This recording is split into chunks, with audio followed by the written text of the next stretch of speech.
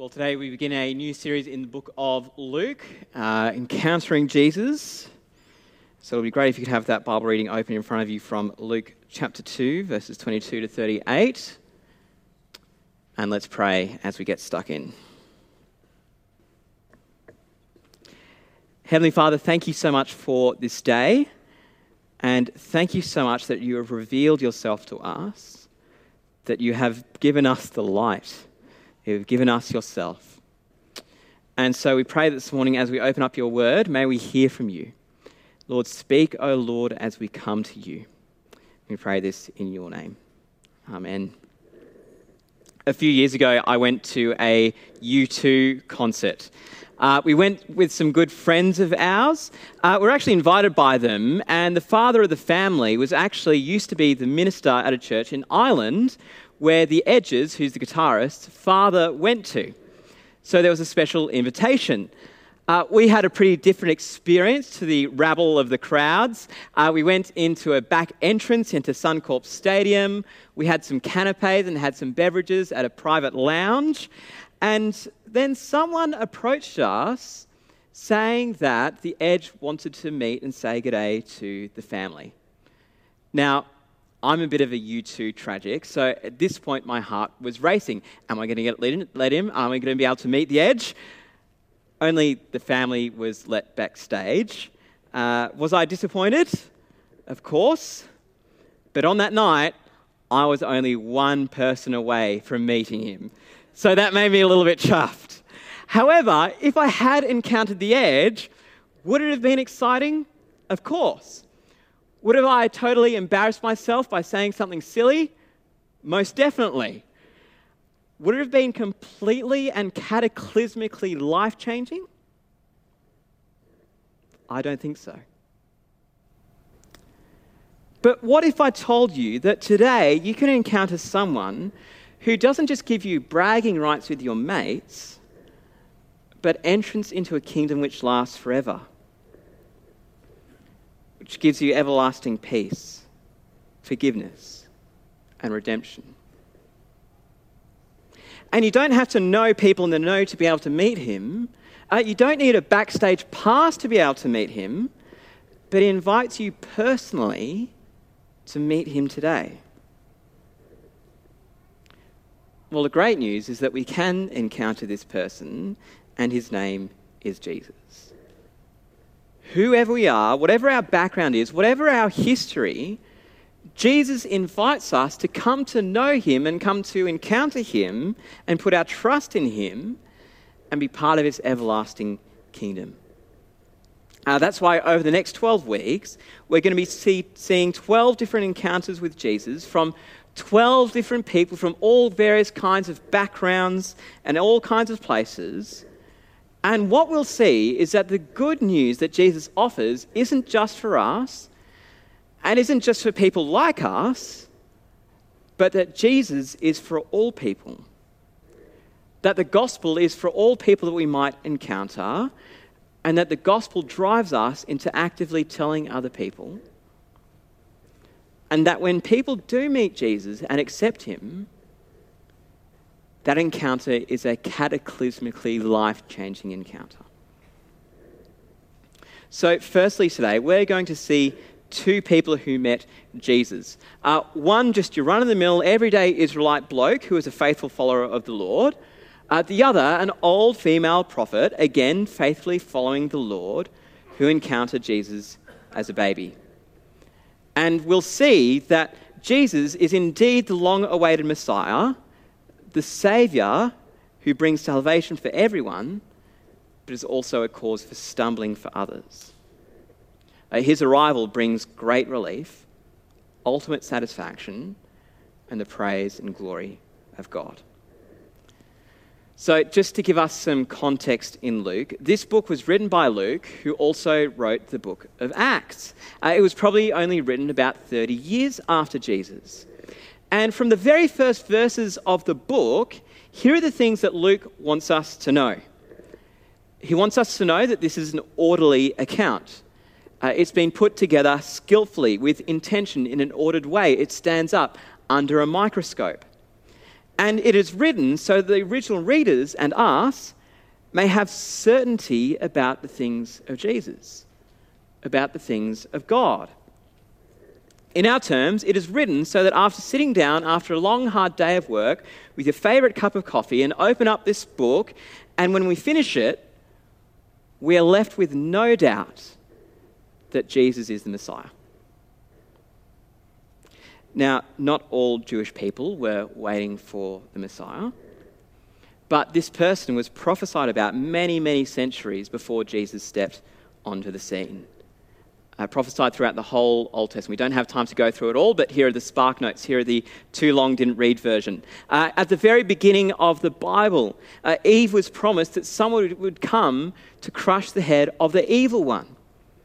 Abraham was promised that all people, that is, well, you and me, we're all people, would be blessed through his family line. David was promised that there would be a king right down his family tree. That is, that his great-great-great-great-great-great-great-great-grandson of his will be king forever. So then, by the end of the Old Testament, the Israelites had been taken away by a foreign nation. They've then been told to go back to their nation. They've attempted to rebuild the city and rebuild the temple, but it's a shambles compared to what they originally had. There was no king who was reigning forever. And then there are 400 years of political restlessness, no prophets, no word from God, seemingly silence. Can you imagine what it must have been like to be an Israelite during this period? Can you just imagine their thought patterns? God, what are you doing at the moment? There are all these promises of restoration, of Messiah, of someone to save us. Lord, when are they going to happen? Lord, can I actually really trust you? It would have been so tempting for them to throw up their hands and go, well, that's it. We're all by ourselves now. But the great truth is that they weren't by themselves. That God hadn't forgotten his people, that God hadn't forgotten his promises. And God sent himself. Jesus. God in flesh is born. Mary gives birth to a son and they give him the name Jesus. They have him circumcised as the Jewish law required of them. Today in our reading, we saw that they do all the sacrifices and all the rituals that were necessary underneath the Jewish law.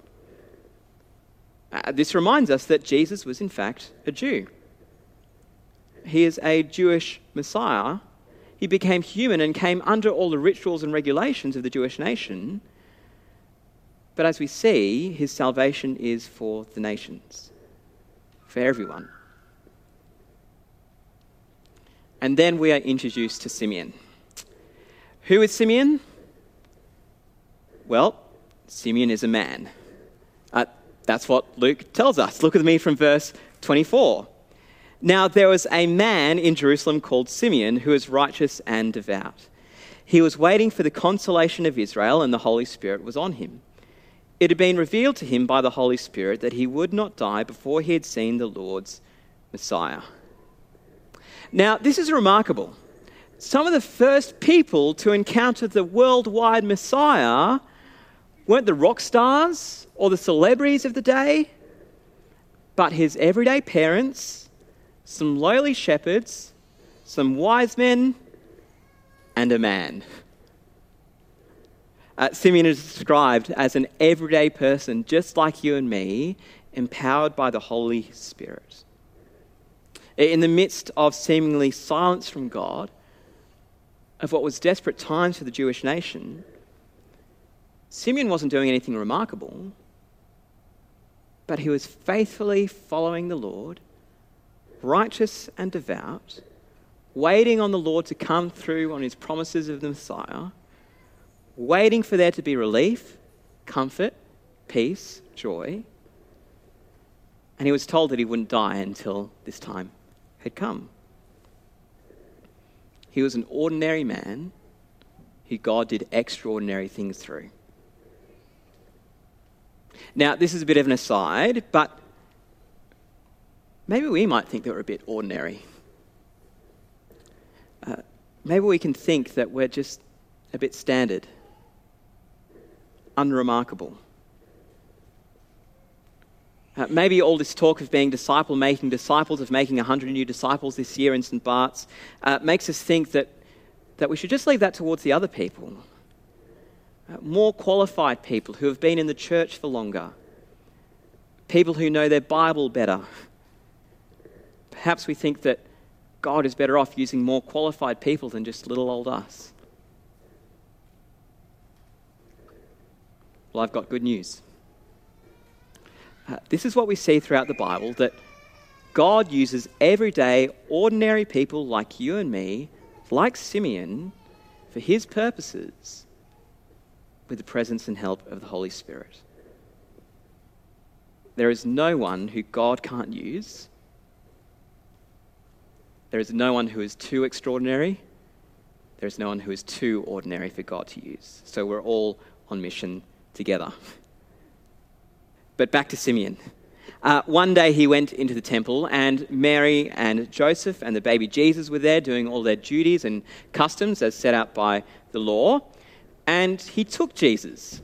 The word is that he actually received Jesus, like anyone in the world really should, and praised God. Now, we have to remember here that Jesus is still a baby, around 30 to 40 days old. My niece Sadie is almost 1 year old. Now she has a little personality. She gets around quite easily. She wants to catch up with her older siblings. But she's so grown up compared to where she was 11 months ago. But Jesus is still in that newborn stage. He hasn't done anything. He hasn't performed any miracles. He wasn't walking on his bathwater or anything like that. He wasn't doing any talking. He was doing what any newborn does, eating, crying, and not adhering to a normal sleep schedule. 100% human.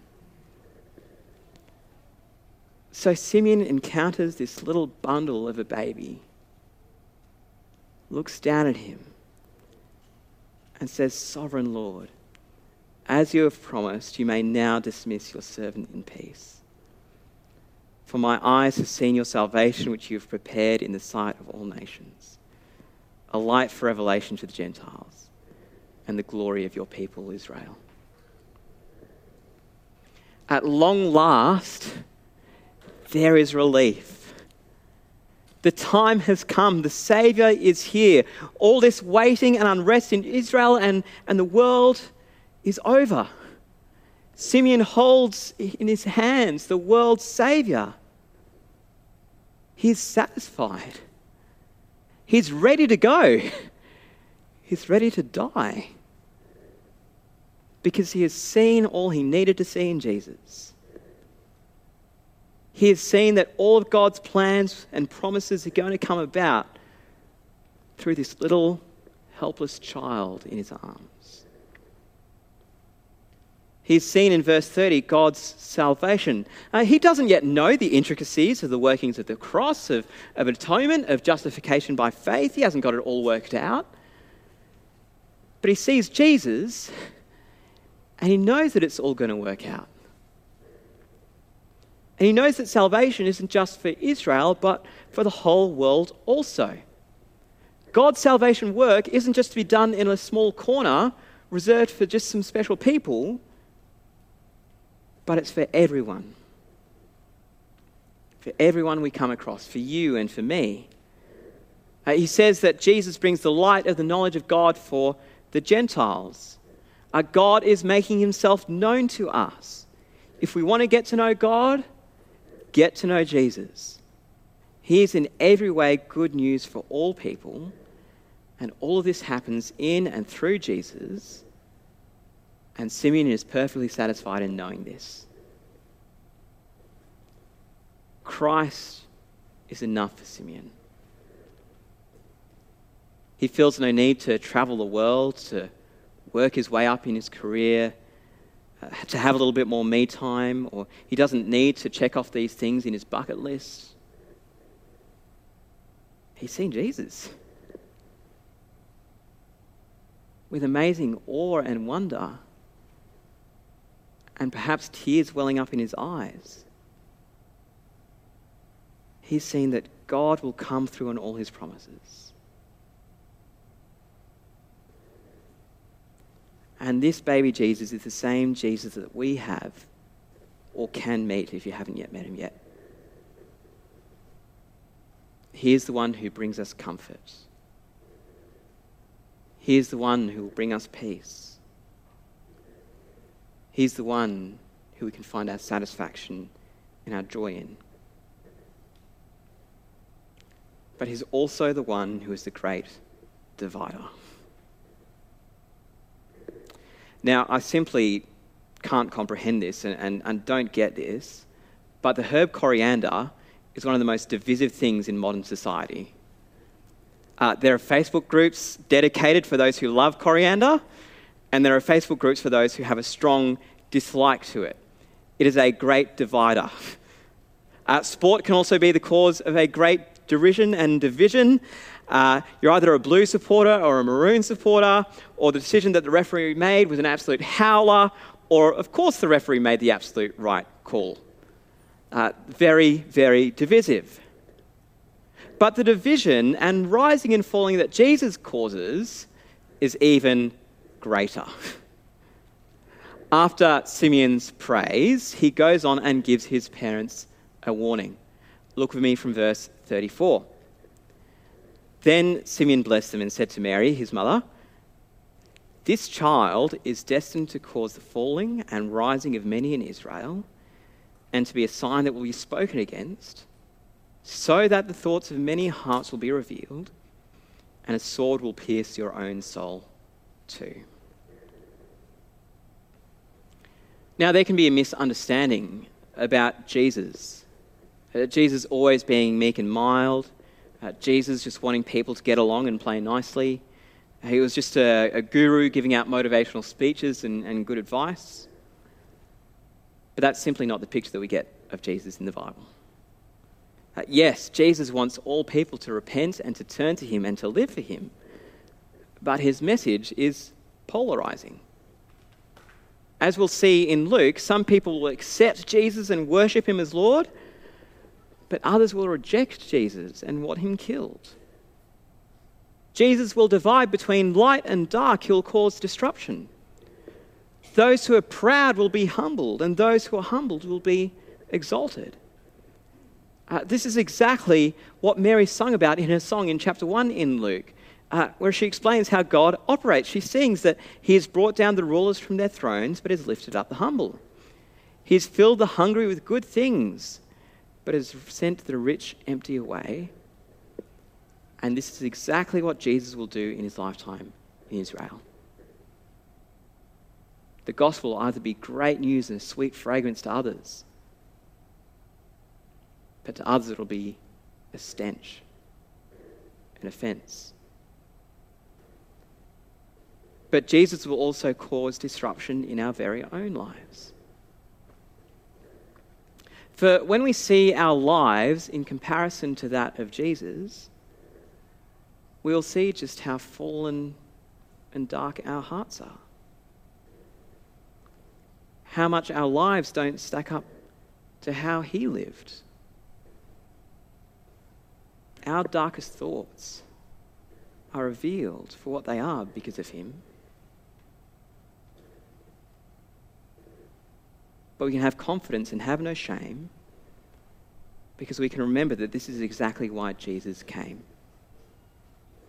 To save and rescue people like you and me from the grips of sin. But also Jesus' mother's heart will be broken too. This firstborn child of hers, this special baby, is going to grow up. About 33 years later, be strung up on a cross, and her soul too will be pierced, as she'll watch her son's lifeless body be pierced with a spear. And it's because of that death that our sin and death is done away with. We can have full assurance of salvation, of light, of being satisfied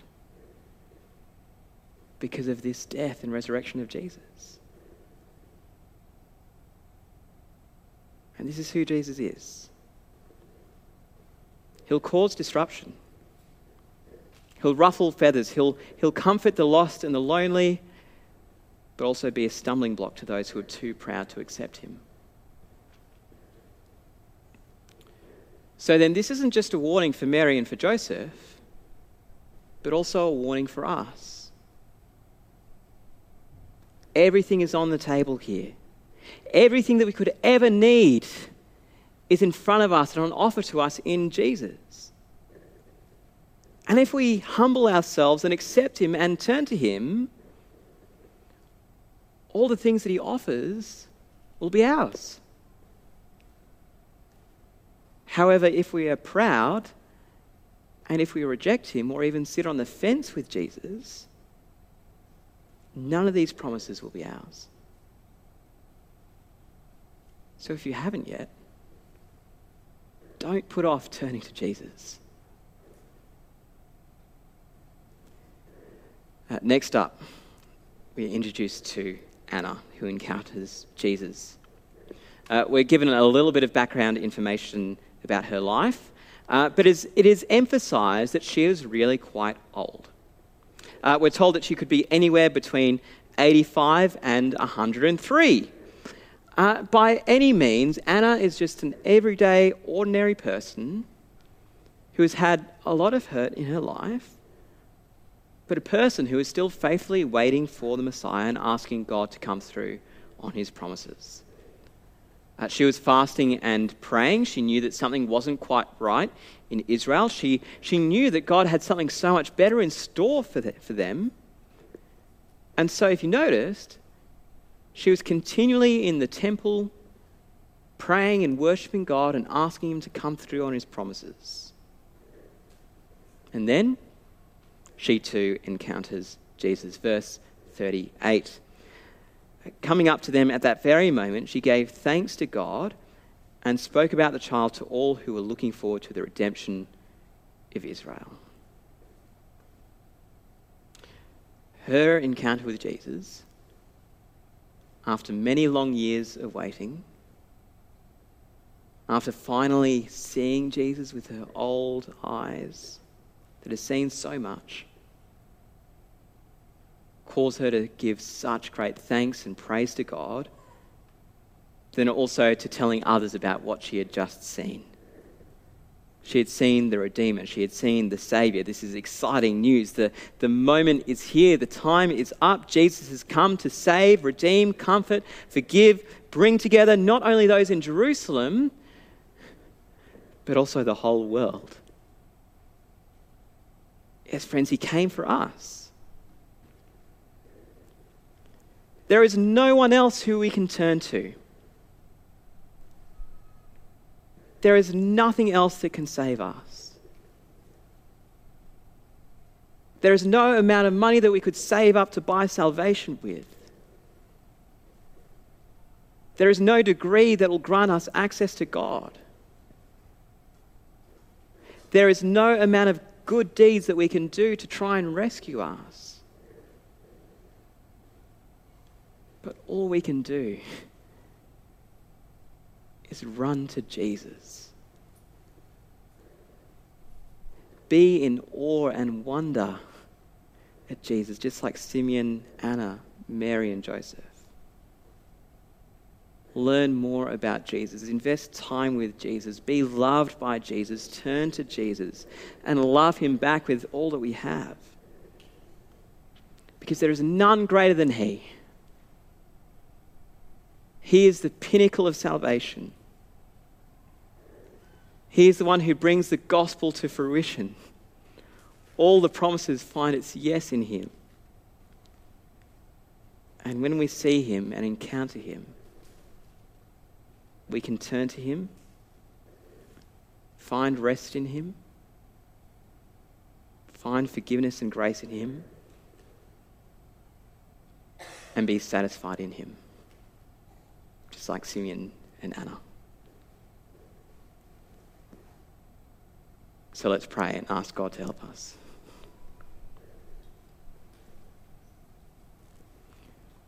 Gracious Lord, how we thank you so much for Jesus. We thank you so much that you're a God who comes through on your promises, that your promises are sure, that your word is certain, that in the midst of a changing world that we can rest in your changelessness. And so, Heavenly Father, as we encounter Jesus afresh, we pray that you would restore our awe. Help this news never to grow stale, but help us to be continually refreshed in you, to run to you, to find our satisfaction in you, and then to tell others about your great news. And so we pray this in your name. Amen.